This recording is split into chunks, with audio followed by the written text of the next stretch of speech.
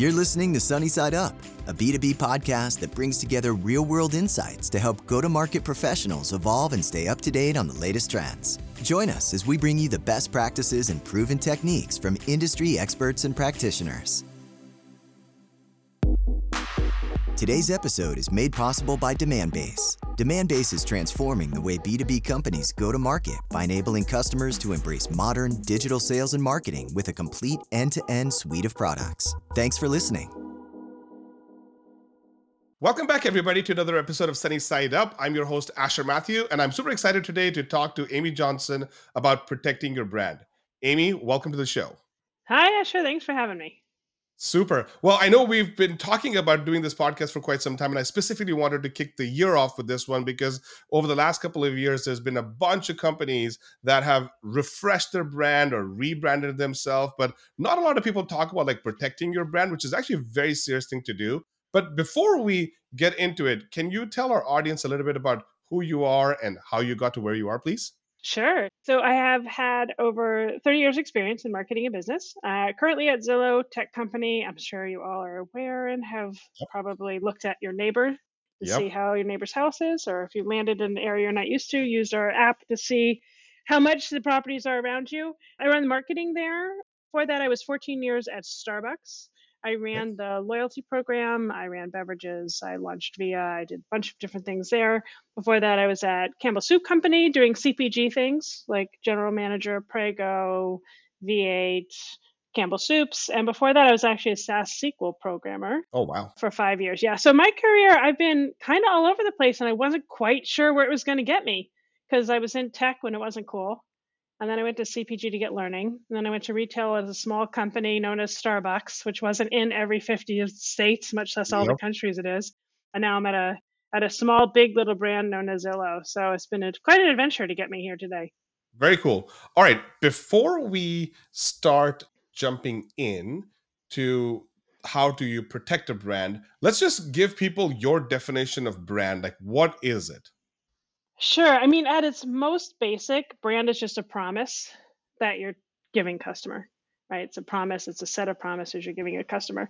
It's the way that you interact in the world around them. How are you showing up? What are your services like? Are you answering your phone quickly or slowly? Are you saying thank you? Or are you shoving them to get out of your office? Like it's how you show up and the promises you give. And then within that, it's like, okay, how am I going to communicate that? How am I going to have a visual identity around it? How am I going to use tone and manner, get across what those promises are?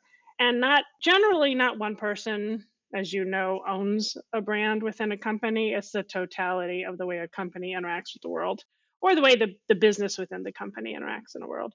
Many companies have the same exact assets. It's the way in which they choose to make those promises. Delta, for example, feels differently than Southwest, right? They have the same assets, but they're very different companies and the promises they give the customers. I'm so glad you said that the brand is something that the company owns versus just like a few people. And it's a company-wide initiative because a lot of times what happens is people just think that the brand is owned by a few people in marketing and that's it. But that's actually not true at all, right? And Mm-mm. so I'm glad you actually made that statement. Now, let's talk about like building a brand, right? And we've all seen these like cliche statements that it takes like 30 years to build a brand and 30 seconds to destroy it, et cetera, et cetera, et cetera, which is, again, they're great statements, but tell us about the process of like building a brand. Like when somebody takes on this, I feel like brand is a program, not a project, but like when somebody says, I'm going to actually help you build a brand, like what has to happen?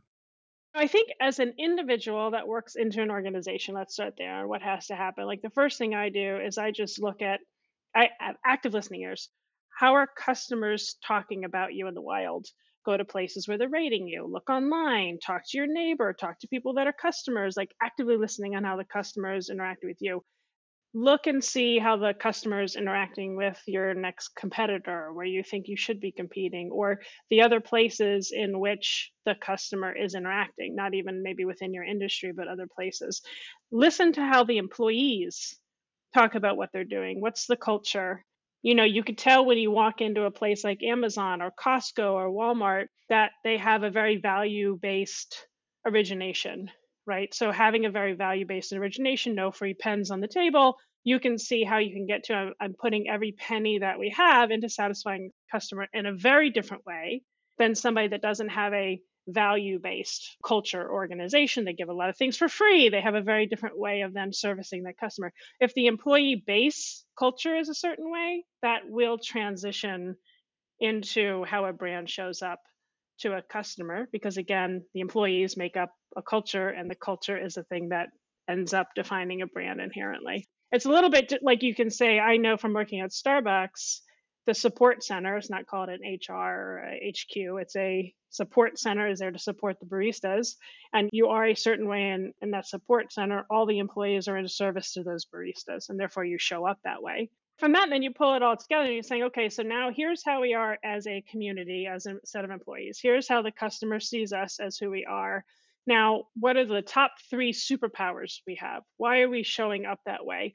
If we did this, this, and this excellently, then how are we going to excel in the industry we're in? And then what do we have to do that's just good enough that we could keep at bay the competition, or we could keep the customers satisfied into our superpowers, because you're also going to need stuff that's good enough. And you also have to look at what kind of things, like, I don't want to touch. I don't need to touch. I don't want to get distracted by these. I don't care if these other people are servicing our customers in that way, but I'm going to keep really laser focused on my superpowers and doing what I need to be good enough at bar in order to satisfy those customers best. And then from there, you look at tone and manner, and you look at how you're showing up, and you look at Yep. those kind of things. But I think a lot of people, it's funny, especially now being in tech, they're like, what's the look of the brand? What's the tone and manner of it? And you're like, wow, that's just the extra version of all the work everybody's doing. Yes. I'm glad you also said that, because by the time the rest of the company gets to listening about the brand, they actually just see the visuals and they hear the sounds, right? They don't see all the work that has gone into what is the tone we're going to use. What are the wordings, and what words are we not going to use to describe Hmm. this? How are we going to stay consistent through all the different things that we do, right? I mean, there's lots and lots and lots of work that goes into first just arriving at the brand's promise, right? And Hmm. then getting to the point of like, well, how do we demonstrate that, or how does it manifest throughout the organization? And what are the checks and balances that we have to make sure that we're maintaining our brand promise? Well, to that note, like, let's dive into protecting your brand, right? Hmm. And you chose this topic, and I'm really appreciative that. Tell us about why protecting your brand is important.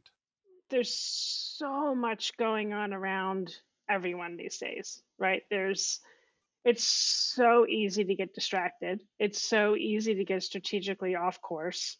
And I view protecting your brand as going back to those superpowers again, Yep. and being, what is it you're standing in and for? And are you continually standing in and for what it is and who it is you want to be? So, said another way, let's say, for example, your brand and you're all about ease.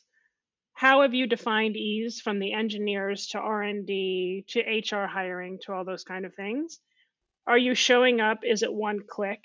Is it ease of information I could get within answering a question? Is it ease as if I'm always digital, never people? Is it ease? And if you're not showing up that way continually, then all of a sudden you become about something that isn't ease, and you get left of center of who you are as a brand. And then all of a sudden you're not known as that anymore for your customer. And Yep. with competition coming up everywhere, it's very easy to start picking people that you want to compete with and not being true to who you are or where you want to be. There's that side of protecting it. And then there's also, like, if somebody uses you in a funny way, or uses your brand to demonstrate a certain situation or what have you, you have to go after them, right? Because you want to keep your brand whole and you have to defend your brand. So there's that side of it as well. Yep. Yep. I'm glad you mentioned this part too, because oftentimes when people say protect the brand, the emphasis is on somebody misusing it, right? Or somebody abusing it, right? And it's not on the consistency of your own brand and not moving off course. Because one word used differently, one sentence not approved or reviewed well, and the tone and the context changes, and all of a sudden you have to deal with a bunch of different things, because even though we're all in B2B, but like the B2B world is even acting like B2C, right? And so something you said gets misconstrued, and now you have like another issue to deal with, and it just distracts the company from fulfilling its promise. And to me, anything that just distracts the company from fulfilling its promise is just a waste of time, because the companies exist, like founders spend a lot of energy thinking about the future, and then when stuff like this happens, it'd be a different thing if there's like 17 support issues. That's different. But like somebody used a word differently, et cetera, and now you have to deal with the completely different meaning, and now you have to like it's like just a sheer waste of time, right? And so there's definitely, I'm glad you brought up, there's two distinct points of protecting your brand. One is the abuse slash misuse, but the other one is actually just staying the course. Yes. And I think old CPG world, some of you out there listening, I don't mean you're in the old CPG world, but just I was there a long time ago. Some of the things I would do is you do R&D, right? In some instances, you have a cash cow and you're looking to try to keep the margin healthy. And you do some stuff like with vegetable soup, for example, there might have been 20 vegetables in the soup 50 years ago, and now you're down to 5. And you go back and you taste the soup originally created, and then you taste the soup that's out in the world now, and they're vastly different offerings, but yet they're still the same name.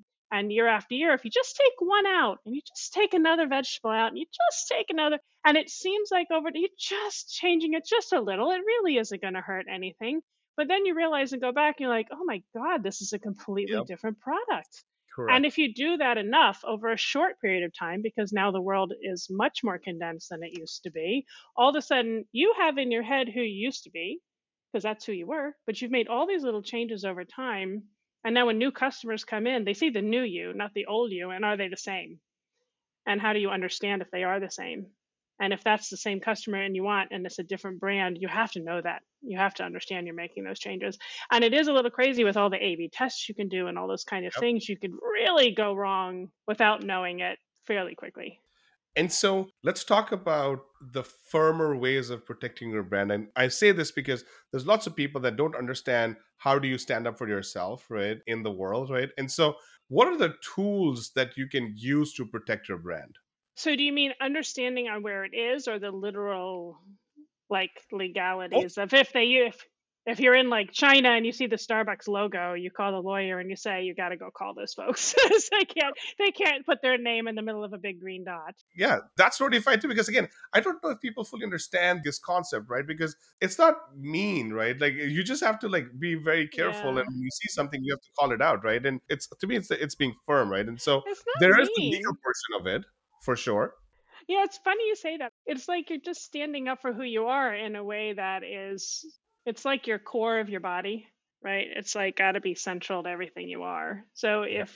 if you see something that is either going to pull you away from that, it could be anything from hiring employees that are culturally wrong, Yep. that are going to pull the culture in a way that then no longer allows you to have those promises. And you know when those people are in the organization.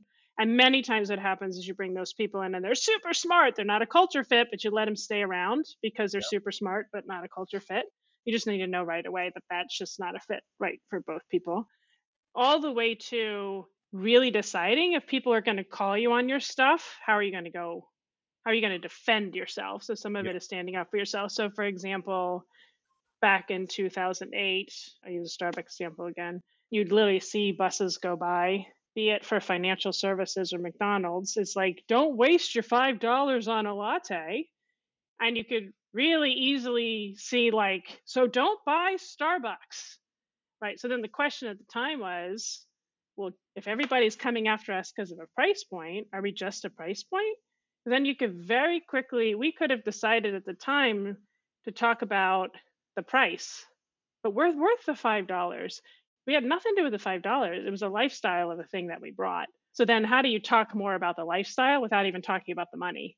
So then it comes down to choosing, well, you're really going to give up that half an hour in your day to relax and have that time to yourself. I mean, I think that's worth the value of what you're paying for it. Yep. So then it's deciding how you're going to stand up for yourself. And you need to almost stand up for yourself in the tone and manner in which you want the brand to show up as well, right? You can't, death by a thousand paper cuts. You do have to be proud of who you are and where you stand up. Yes, these are great points, and I just want to remind the people that are in our audience who are executives, like as an executive, it is your responsibility to protect the brand. It's not an option, No.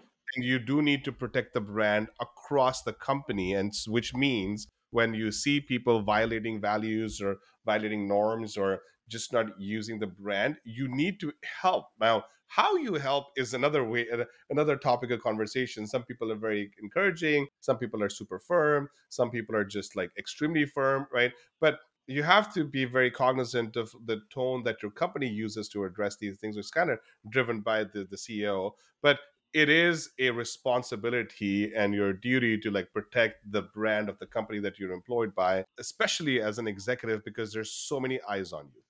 Yes. And does everybody understand the concept that I was sharing, which is like you as an executive actually own the brand? It's not the marketer.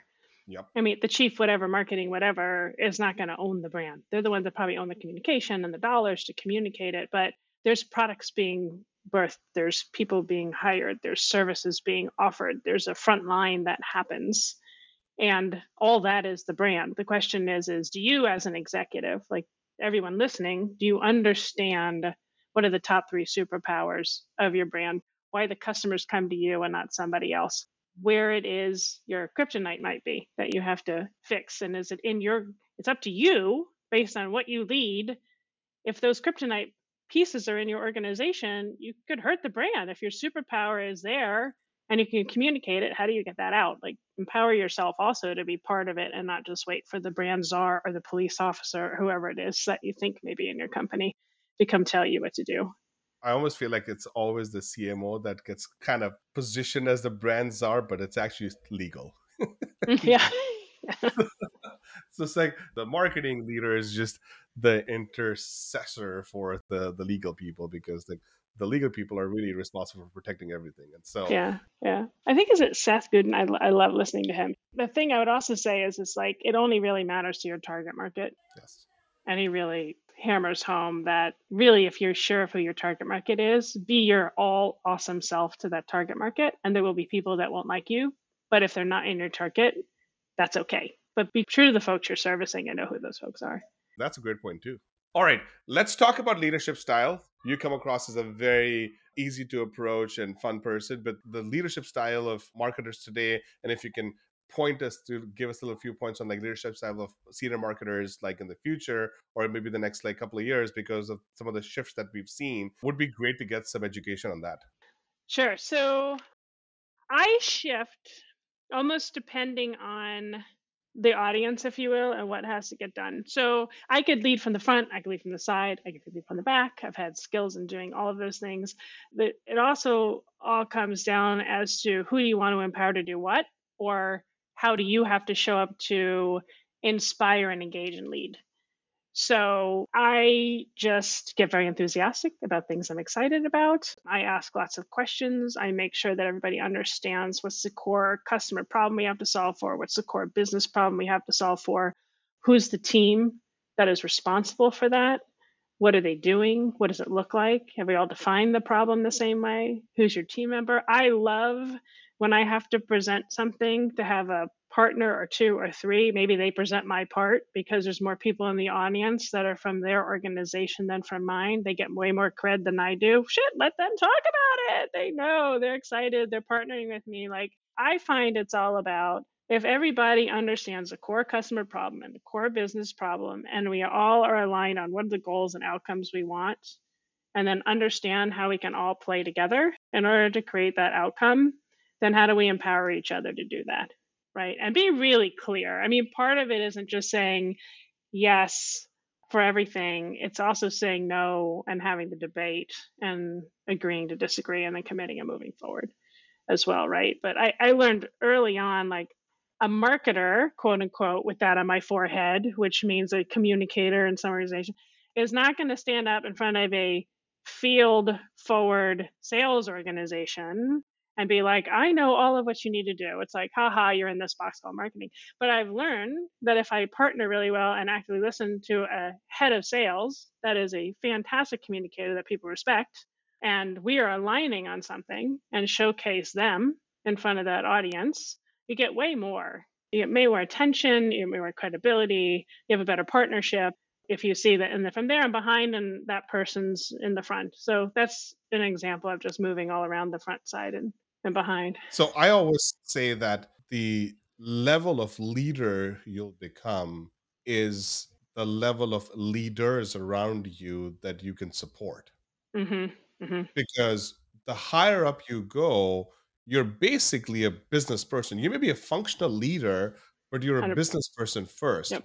Yep. And the higher up you go, the other people just want to know, are you going to be somebody that just thinks about your function, or are you going to be somebody that thinks about the enterprise? Because as things become more complex, no one person can actually do everything and No. be sane, right? So you need this, like I would say, your crew to keep their eyes on other things than just their function, even though they're leading functions, because executives do functional swapping all the time. Yep. And so to me, like what you just said is about leading from the front when it's needed, leading from the back, leading from the side, right? Like all of these things are great, but at the end of the day, you just have to know who are you in the room with and what type of support do they need, right? Like, and I'll give you an Right. example, right? Right. Like a senior director of marketing does not need to know CMO level stuff. They're not a P&L owner, right? And so talking to them about P&L just confuses the heck out of them. Talking to them about like how the calendar will work and how do you get to them, like this is what I'm saying, like you really have to be very very careful. And I've made this mistake several times, learned that the hard way.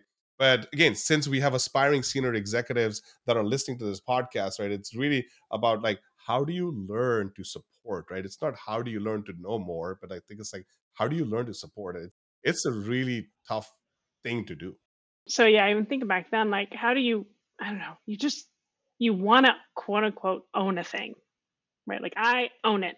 And Yep. then with even those words becomes like, then I must do, that I must myself do. And then if Yes. I don't control, then I Yes. am not doing. And there's Yes. something in that where the hardest part in your transition in leadership of going from owning, let's say, a vertical to having to look broader. So that senior director role to that VP role, say, is you still have to run businesses, but you do have to have a much broader view, Yep. and you have to enable forward momentum. You have to enable business results.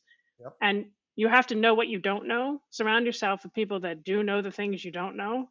And know that ownership is a joint team sport Yep. of which you are accountable for ensuring that action occurs.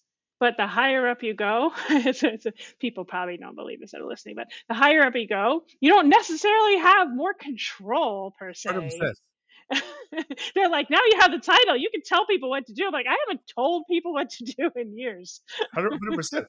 To your point, just expanding on your point, right? Like, it's like, here's a very tactical example, right? Because I always want to make these podcasts like a little bit more tactical that people can just take, Uh-huh. right? Like, if you are there and you're invited to a meeting and two people that report to you are invited to the meeting, don't go to the meeting. Because what's effectively going to happen is Hmm. the two people that are in the room who should be supported by you are completely going to get sidelined, and everybody's going to want to talk to you if you're the manager, right? Or the leader Hmm. of, Hmm. or like the C-suite leader, right? And then now what's happened is that it was their time to learn by either education or exposure or experience, right? And then people just look to you and then they feel that they're not supported. So I mean, there's a bunch of things there, but like this is like something that I had learned was extremely hard for me to learn, was like when you're in a room or in a meeting and then like other people that report to you directly and can get the job done, you know, they're GST people that's get us done, you know, Yep. Yep. just decline. Well, or what you do is throw them the ball. What I found too is sometimes people don't want to step into the role in the room because they're hierarchical, right? So if I'm Yes. sitting in a room and I have two people that work for me in the room and then folks start addressing me, I will literally call the person's name. So Jane, what I hear Susan asking is blah blah blah. Would you want to go ahead and pick this one up? Because they're probably freaking out because they don't know the questions coming to them because it was addressed to me, right? I will rephrase it in the way that I know Jane's listening ears are going to hear it. And Yep. then she's prepared and listening and will show up as her best self. So I also find that that helps as well. And then in that case, too, especially if you're trying to build in the organization as a leader, other people who may not know Jane her superpower, Jane's superpower, then I can actually be there also to give my credibility into Jane and that I trust her to answer the question the right way. And that, by the way, ladies and gentlemen, is why these roles are super lonely. It's because, you're basically just pushing things away. And sometimes, I mean, somebody just told me this the other day. It was like, like sometimes it feels like you're on vacation. Actually, if you feel like you're on vacation, you're just not doing the most important things that need to be done. Right. And sometimes you just have to actually let situations play out, right? And just make sure that they just don't play out and go sideways. But it is important as a leader to totally support the people that report to you and give them their shot, and just be very, very careful about your own time. Yeah, and it's interesting too because even if they don't answer quite the right way, you still have the power in the room, I would say, let's use the word loosely, power to direct the conversation. I mean, sometimes what I do is I literally on my monitor here, I have a list of 10 different ways in which I like to be, if you will. And sometimes I'm in a meeting not as a CMO, but I'm in a meeting this a different way. I may be in the meeting as a customer advocate and a consultant. And so the listening ears I go into the meeting are as if I'm a advocate in a different way. So I'm sitting in a sales meeting, maybe not as like the CMO per se. I'm in there because of my listening ears in these ways because I know that's absent in the meeting and that's how they want me to show up. Or that's the questions I'm going to ask some of the other folks so that they answer it. And when you're coming into a meeting, I remember, again, when you're trying to make that transition to senior leadership and you're like, what do you mean? I'm vertical. I'm there to show my vertical expertise. Sometimes it's hard to go in and know, well, what else should I talk about? How else can I add value? They're asking me not to know this, but that's all I know. Think about what your superpower is. And so when you're coming into the meeting, if you love the customer, then sit there and really listen for the customer and ask questions based in your customer passion. Don't ask specific questions based on your vertical understanding. That's how you start demonstrating that you can think more broadly because you're coming at it as your whole self and questions that the reason why you're in the room to begin with, not because of the vertical business or what have you that you're supporting. And when you were making that transition from, let's say, an executive to a senior executive, which is what you are right now, right? Were there key things, maybe like one or two things that you had to work on, and as you look back, you're like, gosh, like this was it for me. There's a couple of those. One of them really was just telling my seventh grade self to shut up. It was just a little bit of that. Oh my gosh, all these people, they're so awesome. They got here. Like, I'm so in awe of everybody else. My mouth won't open, but my brain's telling my mouth to say something and nothing's happening. Like, some of it is just stepping into being yourself in the meeting, right? Like, just showing up, just show up. Don't let yourself harm yourself. And I had to learn that. It sounds like really like ooey ooey or whatever, like, I'm gonna go listen to Headspace and meditate for a while. But it is a little bit like don't do your own self in. I had to learn that just because I said something doesn't mean it was heard. And so I'm an introvert, so I had to work a lot on quote unquote sitting at the table. And I'd leave a meeting and I'd be like, "Oh my god, I said it! They didn't hear me." And like six people were like, "Did you talk in that meeting?" I'm like, "What do you mean?" Because I'd spent 30 minutes thinking in my own head what I'd say, and I'd get the guts up to say it, and then I'd say it, and I think it was heard, and no one hears. So it took a while for me to understand, especially when you move up into senior leaders. They're all impressive people. They've showed up in a certain way that has gotten them there. So what's your confidence? What are you going to ground it in? How do you know there's a reason you're there? And you have to believe you need to be there because you are your biggest advocate in a way too. 100%. Yeah. This was super interesting. And I knew this podcast was going to be special because, like, of the topics we were discussing, right? And so it's like somebody told me that when you reach the upper ranks, like in some companies, it feels like a family, right? And as I started to unpack that, right, I actually think the senior leadership is all about being in a community because, you get attracted to certain values, you have certain skills, and you're bringing those together. And the whole point of joining a community is so that like-minded, like shared goals, like performance levels, like they're all together and they're heading in a certain direction, right? So the family analogy is actually not the right, at least in my opinion. I'd love to hear your thoughts of what the senior leadership is all about. It's actually about the community, which again takes me back to my earlier point, which is like you have to learn how to be able to support other people at Hmm. their levels, Hmm. right? And that comes to education, that comes to experience, that comes to exposure, like whichever way you need to do it. But definitely do not fake it till you make it. Just take your time to prepare. If you need to take a little bit more time, it's totally okay. Totally okay. One of the best advices somebody had given me was when I was an associate brand manager. And I'm like, I need to be a brand manager. I don't understand what's going on here. Like, I am brilliant. And I need to do something else, get promoted to different business. So somebody took me aside. She goes, sometimes you can't bake a cake at 250 degrees. It'll be mushy. And you can't bake a cake at 500 degrees. It'll be crispy. You have to bake a cake at 350. And sometimes in your career, you're the cake. And unless you sit at the right temperature for the right amount of time, you're not actually going to learn the thing you need to learn Yep. in order to be ready for frosting or whatever that analogy gets me next. But like you, Yep. sometimes you just need to learn, you need to fail, and then you need to succeed coming out of it. You just need Yep. that. And I also have realized that you cannot pick all the people that you're going to go build a company with.